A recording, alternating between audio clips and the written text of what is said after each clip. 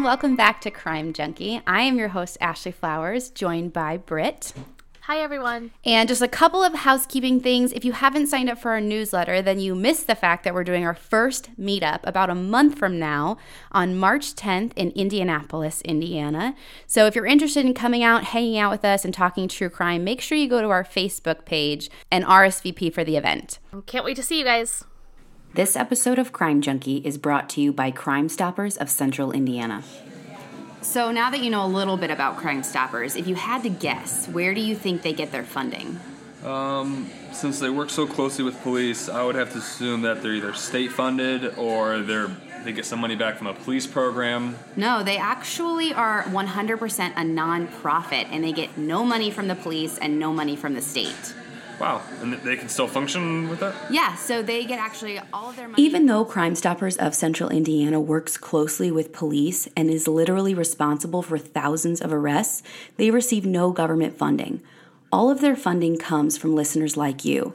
They're a 501c3, so all donations are tax deductible. And as we're rolling into 2018 and you're deciding where you're going to donate your time and money, consider getting involved with your local Crime Stoppers. And if you want more information on volunteering or donating to Crime Stoppers of Central Indiana, go to crimetips.org. Okay, Britt, this week I have a really good story that kind of gives us answers at the end, which is so not a Crime Junkie thing, but you're going to love it. So it starts with a Jane Doe, and the story begins on May 17th of 1968.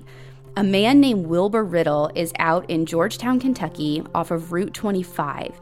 He was there to work as a water well driller, but he had some time to kill, so he went around collecting these glass insulators off of the ground that the telephone workers were discarding. He had like a friend that could use them in some kind of collection art weird thing he was doing, but as he's working, he's off the main road, kind of in like a wooded area, and he's walking around and he comes across this large object wrapped in a green canvas tarp and rope. And as soon as he gets close, there was this horrible odor of decay. He nudges it with his foot because obviously he's terrified. I mean, I think like anyone who comes across a body-shaped tarp, they know what they're getting into. But he nudges this object and it rolls down this slope. And as soon as it hits the end, it exposes the body of a white female who's decomposing and totally nude.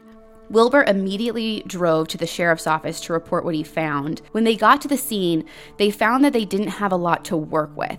She was curled up into the fetal position, very decomposed, to the point where her eyes had already rotted away. Oh my goodness. I know, and her skin was dark and deteriorating. She was totally nude, nothing to identify her, no purse, no jewelry, absolutely nothing. The police only had two things to go off of. The first were her fingerprints, but she was so decomposed that they had to actually rehydrate her skin with chemicals to produce a proper print. But even then, a print is only helpful if you have something to compare it to. Something to match it with, yeah. Exactly, and they didn't have anything to compare it to. The only other thing they had to go off of were her dental records. And her teeth had a slight gap in the middle and showed some signs of decay. So at least they were a little distinctive. And again, there's no like dental database, but they had this to go off of when maybe they could find like a missing person that would compare to it. When they finally get an autopsy done, they find that she's about 5'1", a little over 100 pounds, likely between ages 16 and 18 years old, and she's been dead about 2 weeks to 2 months by the time they'd found her. Her decomposition actually had kept them from finding the cause of death. There weren't any obvious wounds like a gunshot or a knife. Right. And I would assume that they would be able to tell if she had died from like blunt force trauma by examining her skull. But with whatever means they were working with back in 1968, they couldn't make any kind of determination. The sheriff realizes pretty soon that they're in no way equipped to handle this case. This is a really small town in Kentucky, and they normally deal with like petty theft, sometimes domestic violence or dispute. And in a small town, they have literally not even had any death investigations, so they don't feel like they're equipped to handle one of this size. So they call in the state police, which was like, bravo, good call. Yeah, doing definitely. Your job. State police try to track down some evidence based on what she was wrapped in, but they come up with nothing. The rope that they found can be found at any local hardware store, and the tarp that she was wrapped in was actually this cloth material that's often used in like tents back in the day, like at carnivals or fairs or whatever, and this is how she actually got the name Tent Girl. And this unidentified girl will go on for years and years and years to be known as Tent Girl. They start trying to match this girl to missing persons reports. And I know it's common knowledge, like in my head, I know that in 1968, they didn't have computers, much less like any kind of database to work through. But for whatever reason, it like rocked me when I was reading and realized they're actually going through this index card Rolodex one by one, and each one has like a missing person's name, their height, their weight, like a kind of a description. And if they were really lucky, it included a picture, but most of the time it was literally just these index cards. It's like flashcards.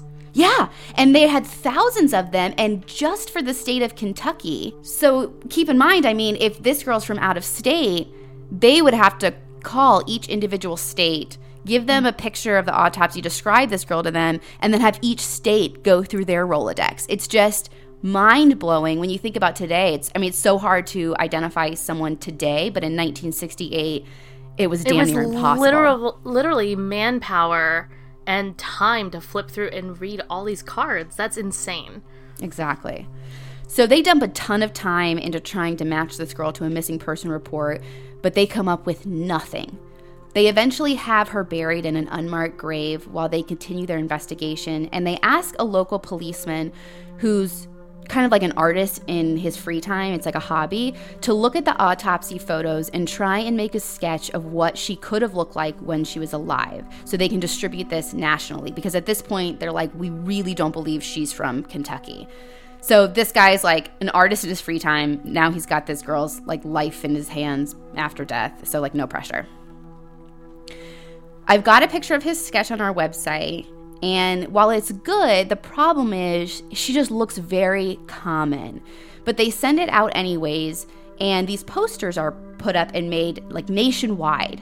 They get a ton of calls and tips, but nothing really solid until some detectives call from Maryland, and they say, I think we know who your tent girl is. Not too long before Tent Girl was found, a mother had reported her daughter missing. She was 15 years old and was last seen getting into a car with her 17-year-old boyfriend, but she hadn't been seen in months.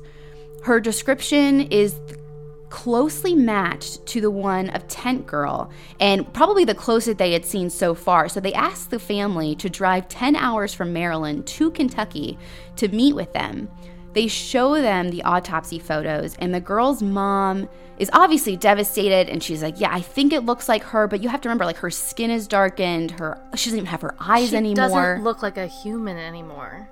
Right, so between the decomposition of the victim and what photography was in the 1960s, she feels like she can't be sure, but through all the tips police have gotten, they're so sure that this is it that they basically declare that Tent Girl is this woman's daughter. And they send her home to plan her funeral. Her mom gets back to Maryland. She starts making funeral arrangements. And 10 days later, everyone is totally blindsided when an anonymous call comes in to police that a person is saying, the girl you have, Tent Girl, is not the girl you think she is. That girl is still alive. Police take what information they can from this caller, and they actually do a full investigation that leads them to a small town outside of Philadelphia.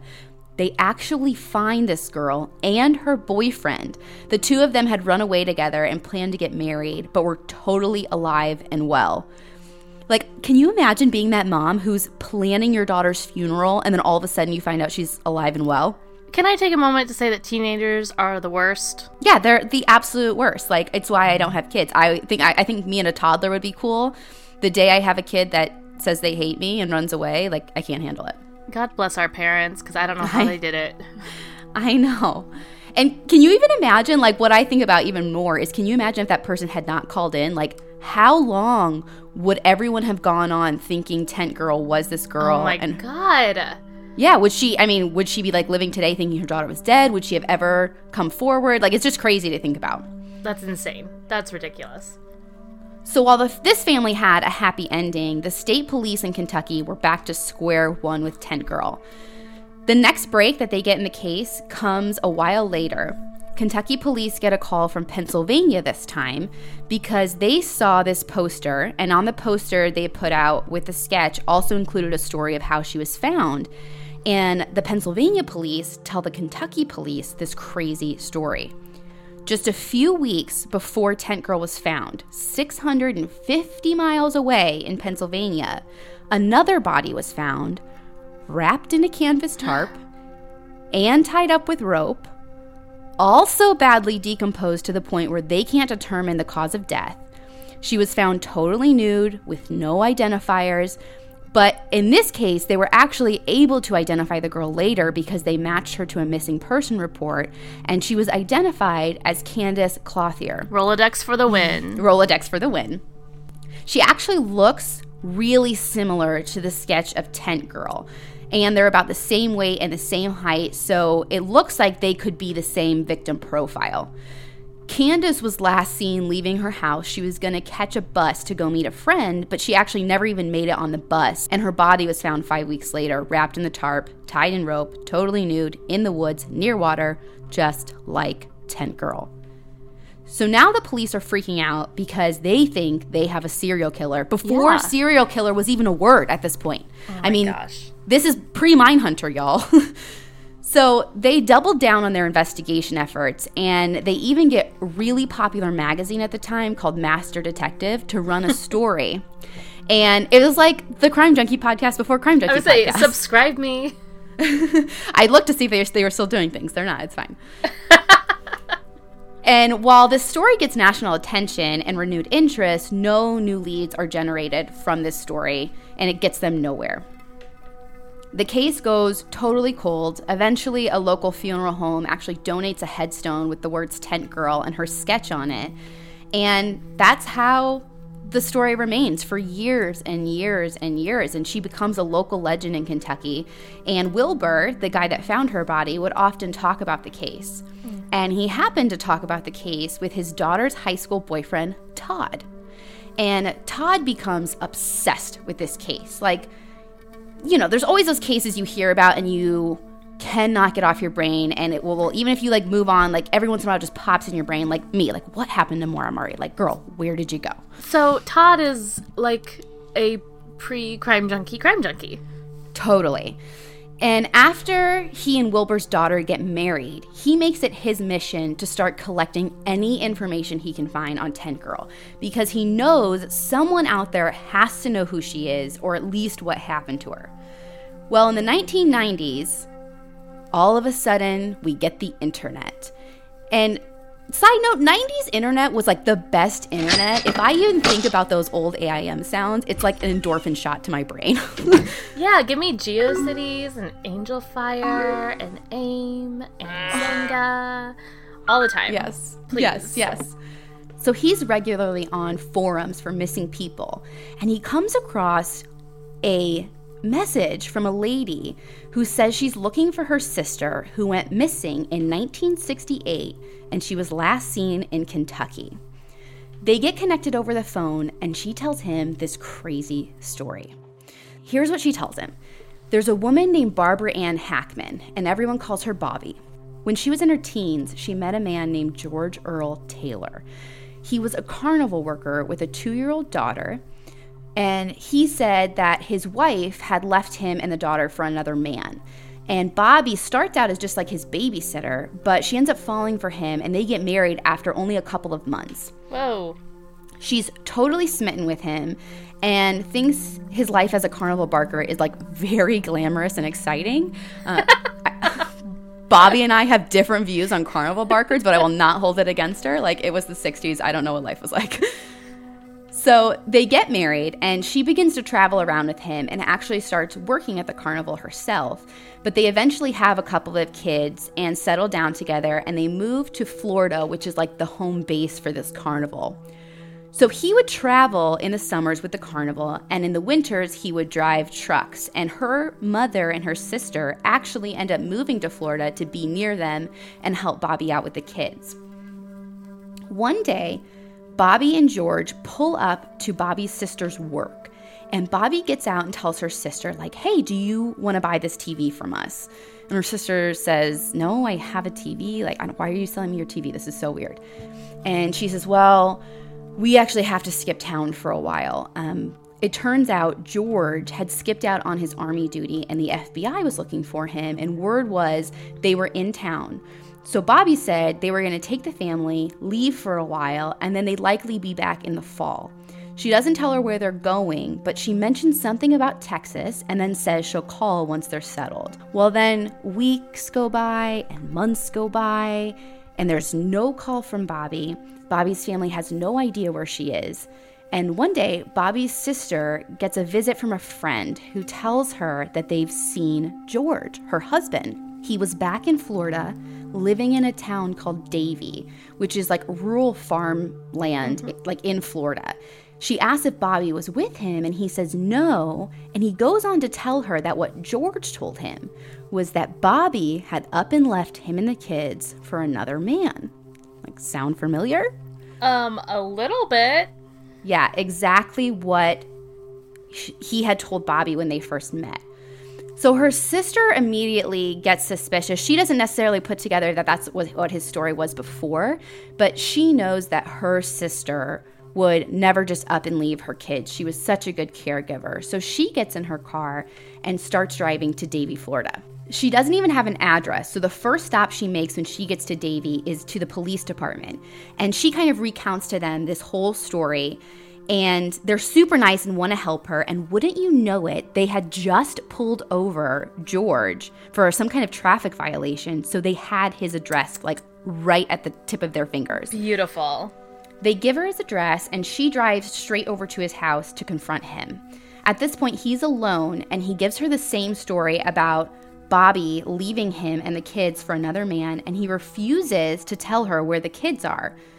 Bobby's sister feels super uneasy about this, so she files a missing persons report and then goes home to tell her mom. Her mom wants to go up and talk to George herself and try and see the kids, try and get some answers. But by the time they're able to get back up to Davie, Florida, he's gone. Totally packed up and gone. Which is like red flags, red flags, red flags. Yeah, definitely. And they never see him again. No. And never see the kids again. Years and years and 30 years go by with nothing. Until one day, Bobby's sister gets contacted by Bobby's kids. They were all grown adults by now and had been looking for their mother and their mother's family for their entire lives. At this point, at this point when they found the family, Earl had already died of cancer. But once they're all together, they start to piece together a story a little bit of what might have happened to Bobby. The kids tell Bobby's sister that from what they can remember, when they left Florida, they actually went up to Kentucky, where they were living in a one-bedroom apartment over a restaurant. And why she never called her family is totally a mystery to me, but all three kids and their parents shared this like one-bedroom apartment. And the oldest girl was about 7 at the time. And one night, she said that she woke up and saw her mom and her dad struggling, but she thought she would get in trouble for being awake. So she just like turned over and went back to sleep. And she said when she woke up in the morning, her mom was gone and she never saw her again. Like they were just kids at the time, and they were told the same story that, you know, your mom left us. She left us for another man. She didn't want anything to do with you. And they grew up believing this, but always kept looking for her, thinking maybe like she didn't want them when they were young, but they at least wanted to find her. Right, definitely. I get that. So Bobby's family is ecstatic when they get reconnected. So not only are they like connected to Bobby's children, but this is also the best lead that they've had in years of finding out where she might be. So they contact the police in Kentucky looking for answers, but police tell them that there are no people matching her description that are dead or have been missing in Kentucky. So now they don't know what to do because they know that's the last place she was, that anyone saw her, but they're calling the police. Police are saying we have no one that matches her description, dead or alive. So what now? At this point, they turn, again, it's the 90s, they turn to the internet as well. And Bobby's sister is the one that posted on the forum that Todd found. And then when they got to talking, he said, listen, I don't care what the police say. I just have this feeling. They're probably disregarding her as Tent Girl because she was 24 at the time she disappeared, and they thought Tent Girl was 16 to 18. Right. But he says, listen, call the police, bring up Tent Girl, and make them listen to you. I just have this feeling.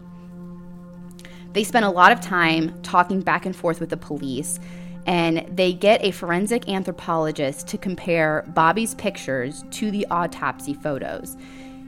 And the bone structure is so similar and the teeth are so similar that they decide it's worth having Tent Girl's body exhumed.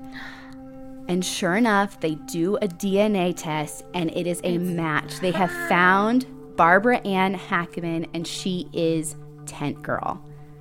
Like, thank God for Todd, right? Yeah, crime junkies for the win again.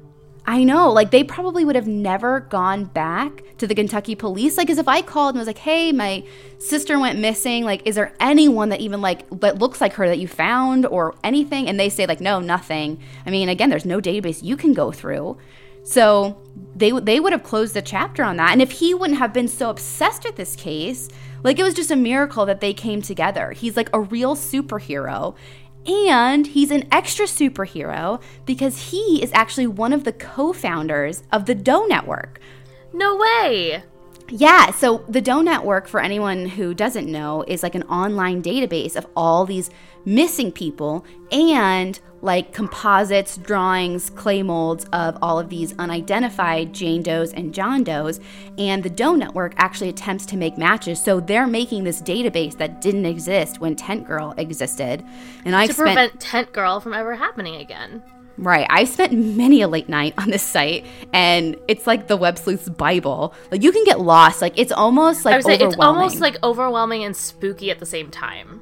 It is. Like, I keep looking at the site. Like, I don't know. There's so many. Like, I feel like I had this breakdown during the Sean Gray episode when, like, I can't imagine how one person isn't known. Like, you have a family. Like, how does your family not know you're missing? Exactly. When you see the hundreds of people on this site that are unidentified, it's devastating. It's overwhelming. Like, I can't figure it out, but I'm obsessed with it. Everyone needs to check it out. It's absolutely incredible. The work they're doing is amazing. If you want to donate to another nonprofit, everything they're doing is totally worth it. And that's a national organization as well. Correct. Okay, so we know what happened to her then, right? We found her. We know who Tent Girl is. Barbara Ann gets found. This is it. Like, it's a resolved case. Well, yes and no. Like, okay, so I know it wouldn't be Crime Junkie if you, like, ended with answers. So they figure that they know this is Barbara Ann Hackman. They figure that her husband murdered her, but they actually can't close the case because he's already passed away. But, like, that's not even the question I have. I'm 99% sure he did it. There's so many other things that popped up in the story that we have no answers to. Like, so the girl in Pennsylvania, Candace. What happened to her? Okay, so here, I did some digging. And her case was actually closed a few years ago. So, like, recently? Yeah, recently. They did this big press conference, and they basically said that they know who did it. But the person or persons who did it died sometime between 1975 and 2000. So they wouldn't, like, and they won't name the names because I don't know why. I guess they can't prove it. The people are dead. Defamation or whatever. Mm-hmm. So they've basically closed the case. I have no idea if one of those persons of interest was George Earl Taylor, but it was super strange that, like, how similar the cases were. I have no idea if George Taylor was, like, in Pennsylvania at the time. Obviously, he traveled a lot. Yeah, he's traveling a lot, whether he's at his carny job or over the road off season. Like, he's traveling through the states frequently. I know. So that absolutely eats at me and kills me not to know if they're related. But even more than that, and I see Candace's name come up with Tent Girl all the time, but what I couldn't find on Web Sleuths or on any other forum that's eating at my brain is who was George Earl Taylor's first wife. Yeah, because totally. He gave Bobby the story that his first wife left him and his kid for another man, and then after he killed Bobby, it was the same story. So it's likely that whoever his first wife was met the same kind of fate. Is she missing somewhere? Is she dead somewhere? Is she another Jane Doe? I have 1,000 questions about his first wife, and nobody else seems to be asking these questions or even concerned, so maybe I'm missing something. No, it's a huge question mark. And also, if Candace and Barbara Ann's cases or bodies were found in such similar situations that they were able to be connected, did the first wife exist? Was it, did she die under different circumstances? Was the story legit? You're right. There are so many more questions. So many questions. Well, I will tell you what I found about Candace is the crime scene photos look identical. Granted, they're black and white, but I guess they found out that it wasn't a tent she was wrapped in. She was wrapped in a laundry bag. So one of the ways they found out who they think killed her is they actually tracked down a person who lent this laundry bag to the supposed killer. Again, there's zero information. Who did they lend it to? Who was the lender? Where the hell was George Taylor? Right. But so it was a little bit different, I guess, the material they were wrapped in, but still really similar in the way that they could have died, the way that they were found. And the fact that both bodies had decomposed for so long, how many more could there be if George Taylor was the guy? I know. So another week, no answers. I will be back next week to give you more questions to keep you up at night.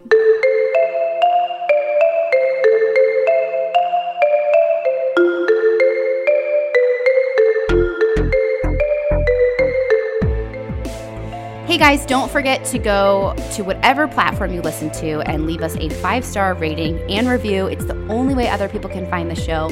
And don't forget, for those Apple Podcast listeners, we are still doing our giveaway, so leave us a review and hopefully you'll win some Crime Junkie swag. Be sure to check out our website, crimejunkiepodcast.com, and subscribe to our quarterly newsletter, The Fix. Oh, you guys, and if you haven't gone to our Facebook page, we have a page that keeps you updated on our events, and you can RSVP for our first meetup. But also there's a great discussion group where we're always talking after the episodes about what could have happened to people and theories. It's amazing. You guys need to jump in there. Crime Junkie is written and hosted by me. All of our sound production and editing comes from Britt Praywat, and all of our music, including our theme, comes from Justin Daniel. Crime Junkie is an Audio Chuck production. So what do you think, Chuck? Do you approve?